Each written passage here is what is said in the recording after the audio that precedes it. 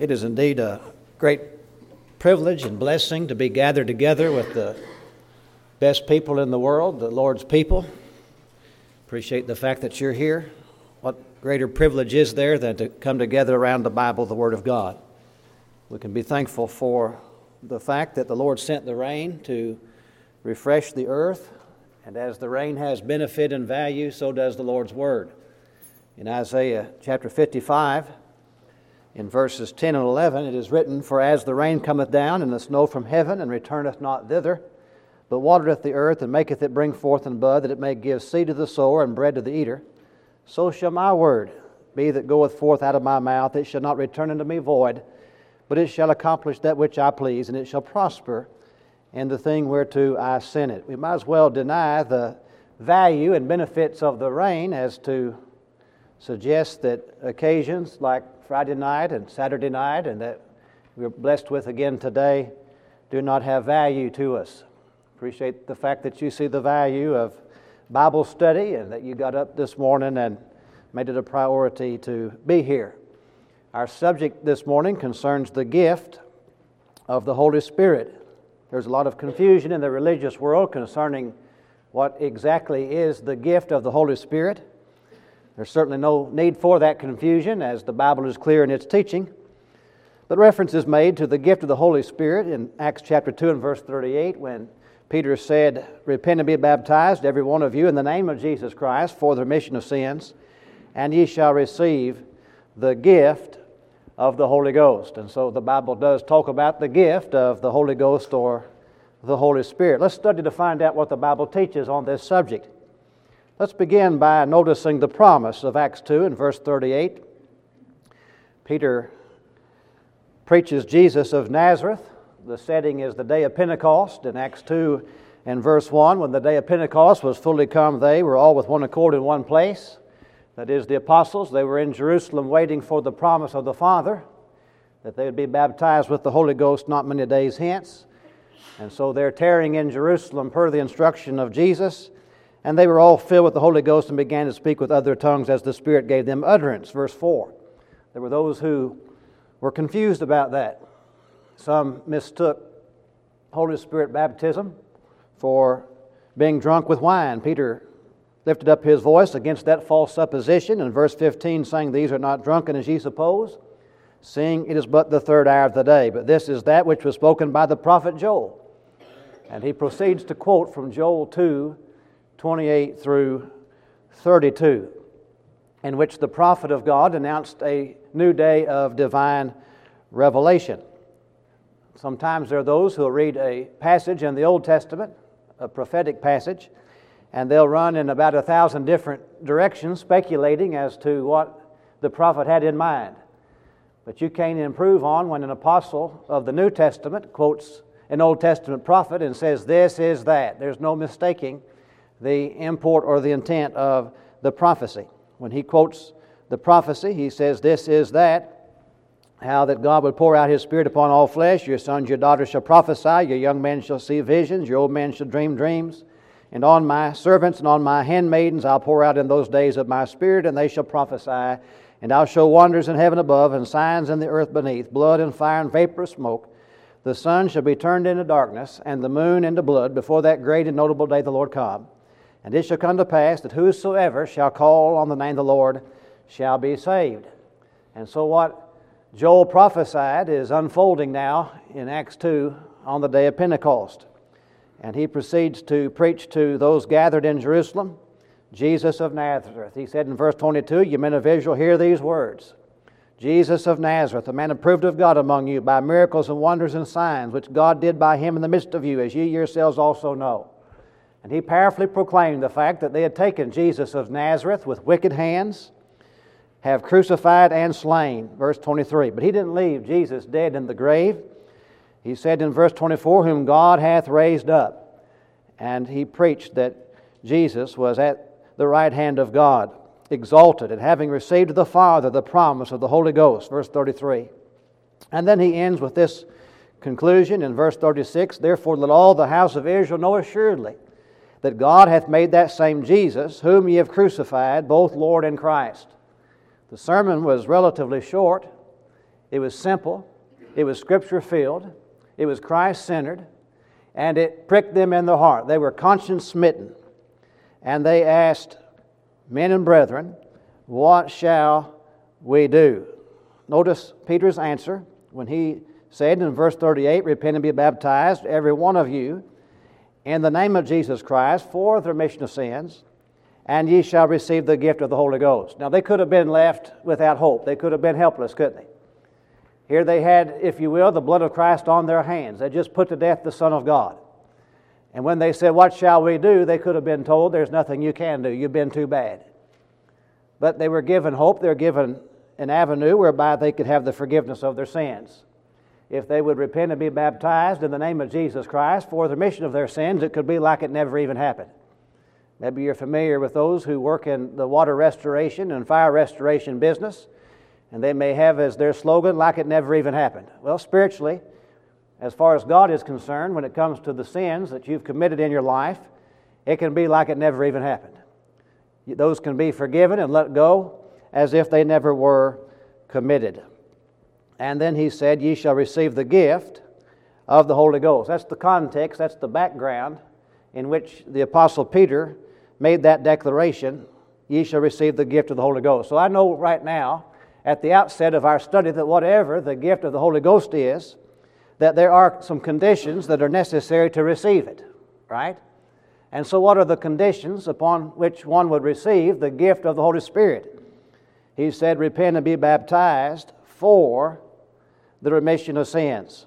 And so one must be baptized in the name of Jesus Christ for the remission of sins in order to receive the gift of the Holy Ghost.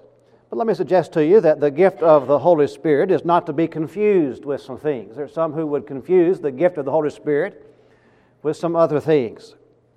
I believe that words are sometimes used differently depending on the context in which they're used. We saw that in our study Friday night with reference to the word bear. Sometimes the word bear is used in the context of bringing forth children, like the angel told Sarai's handmaid, Hagar, that she would bear a son.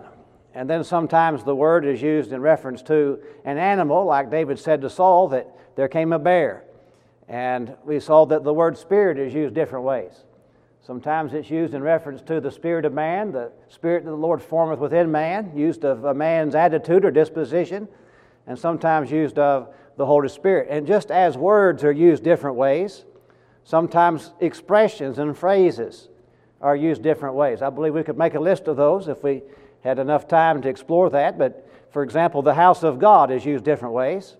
The house of God, as used in the Old Testament, is used in reference to the temple, oftentimes, that was built by Solomon. In the New Testament, the house of God is used in reference to the New Testament church. Like in 1 Timothy 3:15, if I tarry long that thou mayest know how thou oughtest to behave thyself in the house of God, which is the church of the living God. And sometimes with reference to the Holy Spirit, there are expressions that are used different ways. Take, for example, the expression filled with the Holy Ghost. Like in Acts 2 and verse 4, with reference to the apostles, it is said, and they were all filled with the Holy Ghost. That expression is different in its meaning than that which is found in the book of Ephesians chapter 5 and verse 18, when Paul said, be filled with the Spirit. And so you have the same expression, filled with the Holy Ghost, filled with the Spirit, but those are used different ways. Filled with the Holy Ghost in Acts 2, and the context has to do with their receiving the promise of the Father, that they'd be baptized with the Holy Spirit not many days hence. And that was a promise to be received. But in Ephesians 5 and verse 18, filled with the Spirit is a command to be obeyed. And so they're different, aren't they? Though those expressions are similar. And as that's true, when you find the expression of the gift of the Holy Ghost or the gift of the Holy Spirit, that's sometimes used differently, depending on the context. The gift of the Holy Spirit in Acts 2 and verse 38 is not to be confused with what was poured out and fell on the Gentiles in Acts chapters 10 and 11, which is referred to in Acts 10 and verse 45 as the gift of the Holy Ghost. I know they're not the same because they involve different subjects. The gift of the Holy Ghost in Acts 2 and verse 38 was promised to those who were baptized. You remember? Repent and be baptized, and ye shall receive the gift of the Holy Ghost. Thus it was promised to those who were saved. He that believeth is baptized shall be saved. Mark 16 and verse 16. But what is referred to as the gift of the Holy Ghost in Acts 10 and verse 45 came to those who had not yet been baptized, hence were not saved. For when the Gentiles received the Holy Spirit, they were commanded to be baptized in the name of the Lord. If you'd like to learn more about that, if you weren't here last night, we talked in depth about the baptism with the Holy Spirit. But not only did this involve different subjects, but there's a different order. The gift of the Holy Ghost, as reported in Acts 2 and verse 38, was received after water baptism. The gift of the Holy Ghost in Acts 10 and verse 45 was received before water baptism. It wasn't until they received it that they were commanded to be baptized in the name of the Lord. So you have a different order, as well as different expectation. When they were promised, ye shall receive the gift of the Holy Ghost, they were expecting, they were anticipating the reception of that, whatever that is, whatever the gift of the Holy Spirit was, they were expecting that. But the reception of what is called the gift of the Holy Ghost in Acts 10 and verse 45 was wholly unexpected. It was unanticipated. In fact, the Bible says that they were astonished in Acts chapter 10 and in verse 45. And so those expressions, gift of the Holy Ghost, are used differently depending on the context, not to be confused with what happened in Acts chapters 10 and 11 when the Gentiles received the like gift to convince the Jews that God granted to the Gentiles repentance unto life. Acts 11 and verse 18. Nor is it to be confused with the gifts, plural, of the Holy Ghost. If the Lord will, at the worship hour, we're going to talk about the gifts of the Holy Spirit, which are mentioned in, among other places, Hebrews 2 and verse 4, when the writer said, God also bearing them witness, both with signs and wonders, and with divers miracles and gifts, plural, of the Holy Ghost according to His own will. Some think that when a person receives the gift of the Holy Ghost, that they receive some spiritual gift, not to be confused with spiritual gifts. Nor is the gift of the Holy Spirit to be confused with the indwelling of the Holy Spirit. And Lord willing, we'll talk about that this evening. In Romans chapter 8 and verse 9, Paul talked about the fact that the Spirit of God dwells in you. That is, the Spirit of God dwells in the child of God. And there's controversy as to how that happens, what that involves, and we'll talk about that if the Lord permit. But the gift of the Holy Ghost is not to be confused with those things. Let me ask this question now with reference to the gift of the Holy Spirit. Is the Holy Spirit the gift, or is He the giver of the gift? When you think about that expression, gift of the Holy Ghost, at least three things would be implied by that term gift, right? You would have a giver, a gift, and a receiver. It's a mistake to make the gift and the giver one and the same thing. And so in the passage under consideration, Acts 2 and verse 38, is the Holy Ghost the gift, or is He the giver? If you claim that the Holy Spirit is the giver, how do you know that, or rather the gift, how do you know that He's not the giver? If that's your assertion, if you maintain that the Holy Spirit is indeed the gift, how do you know that He is not the giver? If He is the gift, shouldn't the text read, and ye shall receive the Holy Ghost, rather than, and ye shall receive the gift of the Holy Ghost? Now I want to run this illustration by us for just a moment. I read a press release that made reference to the gift of the Bill and Melinda Gates Foundation. And that caught my attention when I saw that and read that. I began to think about the gift of the Holy Ghost and how application could be made of that. But it was released that the Bill and Melinda Gates Foundation contributed $10 million to the Smithsonian's National Museum of African American History and Culture. And so when it talked about the gift of the Bill and Melinda Gates Foundation, what was the gift of the foundation? If someone asked you what was the gift of the Bill and Melinda Gates Foundation, would you say that the museum received the foundation? Did they receive the Bill and Melinda Gates Foundation? No, they received what the foundation contributed, and in this case, $10 million. But if you were to ask that question to someone who maintained that the gift of the Holy Ghost is the Holy Ghost, that the Holy Ghost is the gift, then upon what basis would they say that the gift of the foundation was not the foundation, but it was something that was given or contributed by the foundation? That's just illustration from something that we might be familiar with, that we could make application of with reference to the Scriptures. But notice now some equivalent expressions that are used throughout the pages of the New Testament. We saw where in Acts 2 and verse 38, the Bible uses that expression, gift of the Holy Ghost. But did you know the Bible uses that same language with reference to God and to Christ? The gift of God and the gift of Christ. And we have the same word for gift in the original in all three passages. And the same sentence structure, the same expression, word for word, the gift of. Now, look to John chapter 4 and verse 10. If you're familiar with John 4, you remember that Jesus had been journeying and he comes to Jacob's well where he meets up with a woman of Samaria, has a conversation with her. He said to the woman who came to draw water, "Give me to drink." And the woman of Samaria saith unto him, in verse 9, "How is it that thou, being a Jew, askest drink of me, which am a woman of Samaria? For the Jews have no dealings with the Samaritans." Jesus answered and said unto her, if thou knewest what?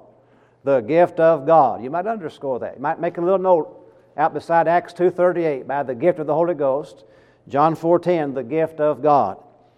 And he proceeded to say, "And who it is that saith to thee, Give me to drink, thou wouldest have asked of him, and he would have given thee living water."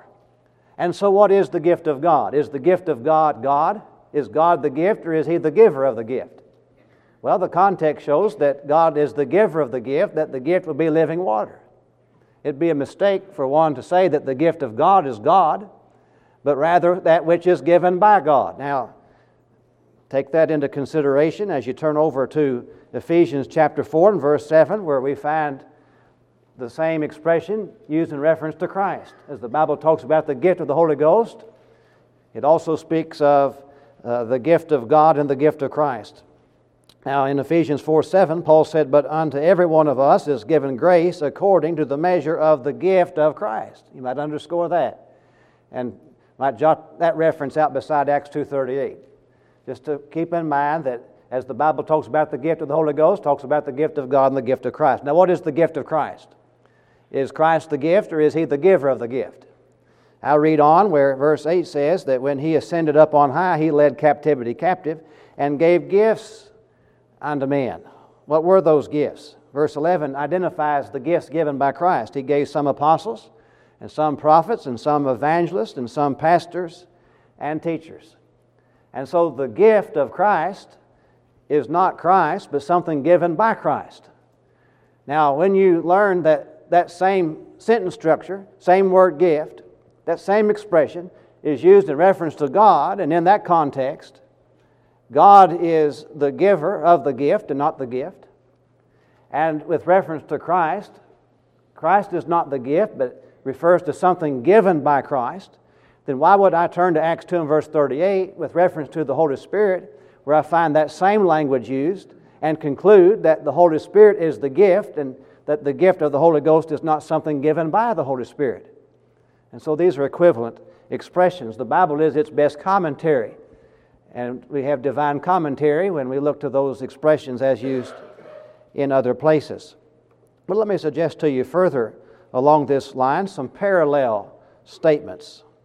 Notice in Acts chapter 2 and in verse 38 that expression, gift of the Holy Ghost, and how that's parallel with another statement made by Peter in that sermon just a few verses prior to that in verse 33. Remember that he had talked about Jesus of Nazareth and how that He was crucified and slain, that God raised Him up.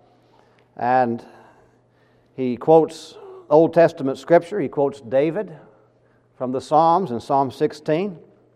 Notice here in Acts 2, beginning in verse 25, he said, David speaketh concerning Him, I foresaw the Lord always before my face, for He is on my right hand, that I should not be moved.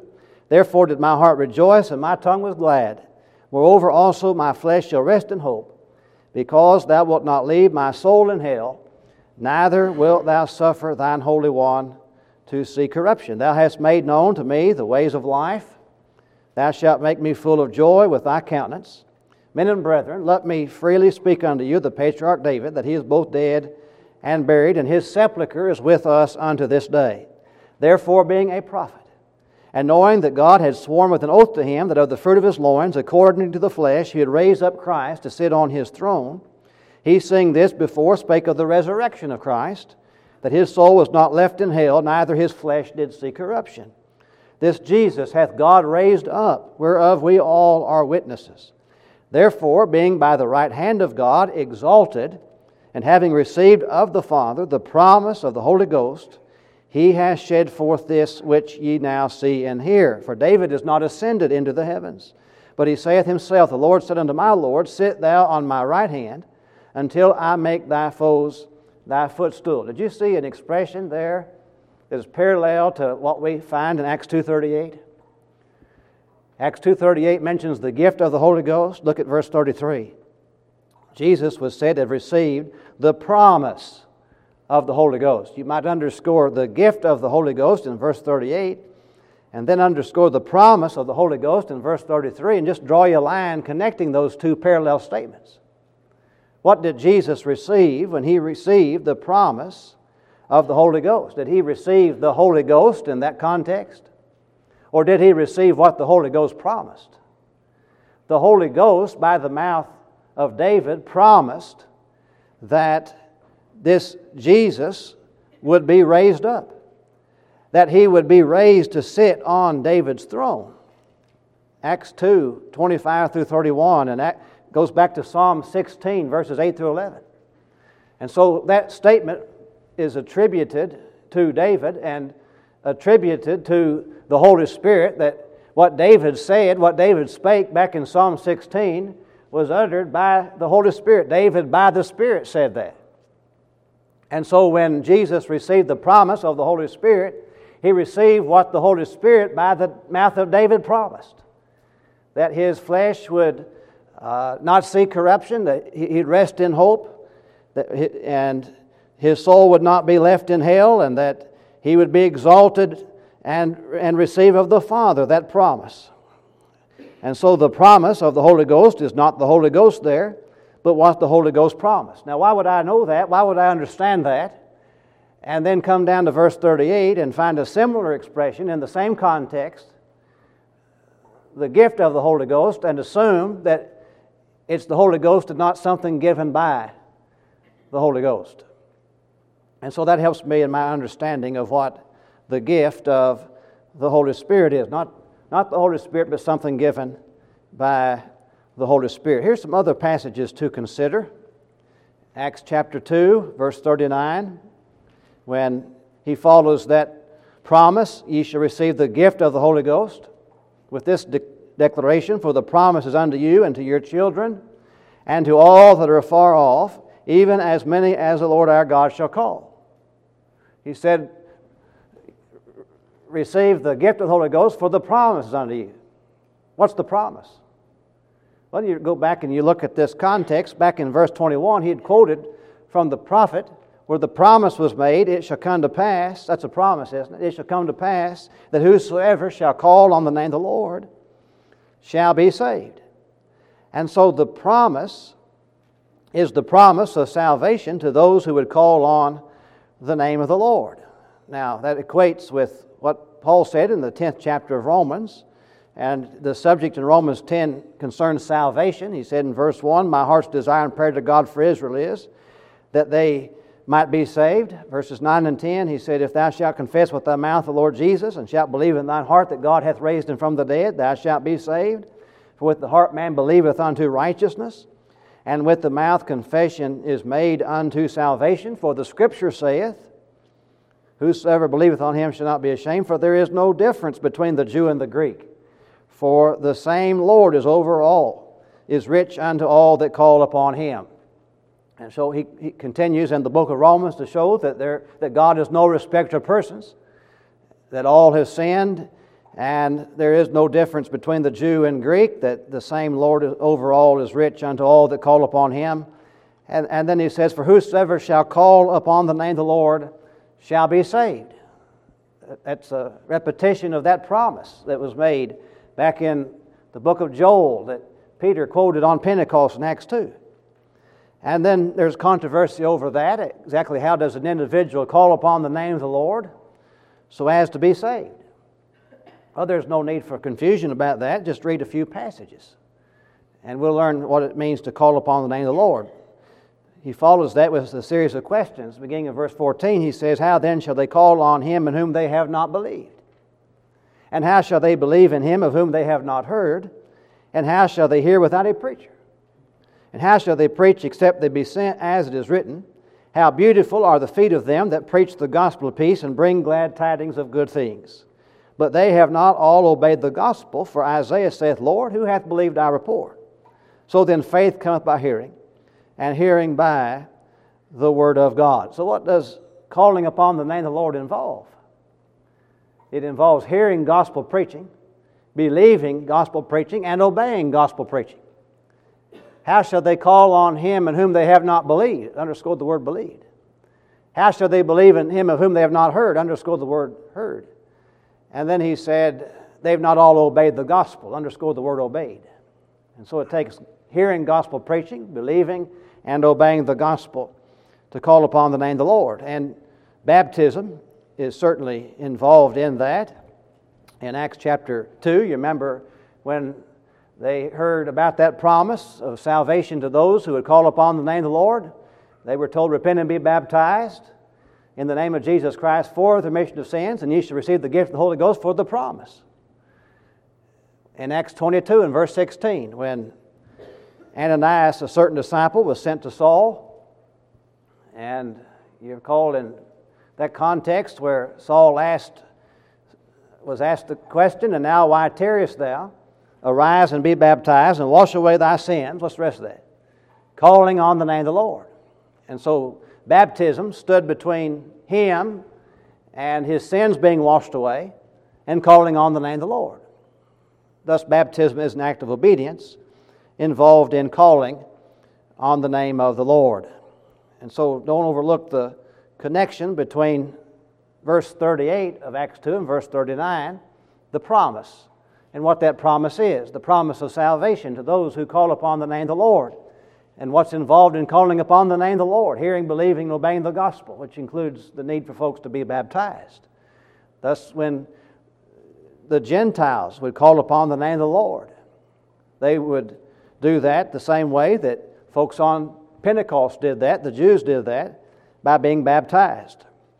You remember back in Acts chapter 2 that he talked about this promise is to you and to your children, and he said to all that are afar off, not just a promise to the Jews, but to the Gentiles. And how that there is the same Lord. He has but one plan whereby the Jew and the Gentile can call upon the name of the Lord. Thus you find similarities between those cases of conversion, between the Jews on Pentecost, Acts 2, and the Gentiles in Acts chapters 10 and 11. They both were commanded to be baptized, weren't they? In the name of the Lord. So folks today are commanded to be baptized. But then another passage to consider is Acts chapter 3 and verse 19. Acts 2:38 and Acts 3:19 both go together. They're parallel passages. One basically is a statement of the other in just a different expression. In Acts 2:38 he said, repent and be baptized. For what purpose? For the remission of sins. And he said, ye shall receive the gift of the Holy Ghost. See how that compares with Acts 3:19 when Peter preaches at Solomon's porch and preaches basically the same message there that he preached in Acts chapter 2. And he ends it basically the same way when he says, repent ye therefore and be converted, that your sins may be blotted out when the times of refreshing shall come from the presence of the Lord. See how that stacks up with Acts 2:38. Repent and be baptized. To repent and be baptized is to repent and be converted. What repent and be converted is to repent and to be baptized. And he said in Acts 2:38, for the remission of sins. And in Acts chapter 3 and 19, he said that your sins may be blotted out.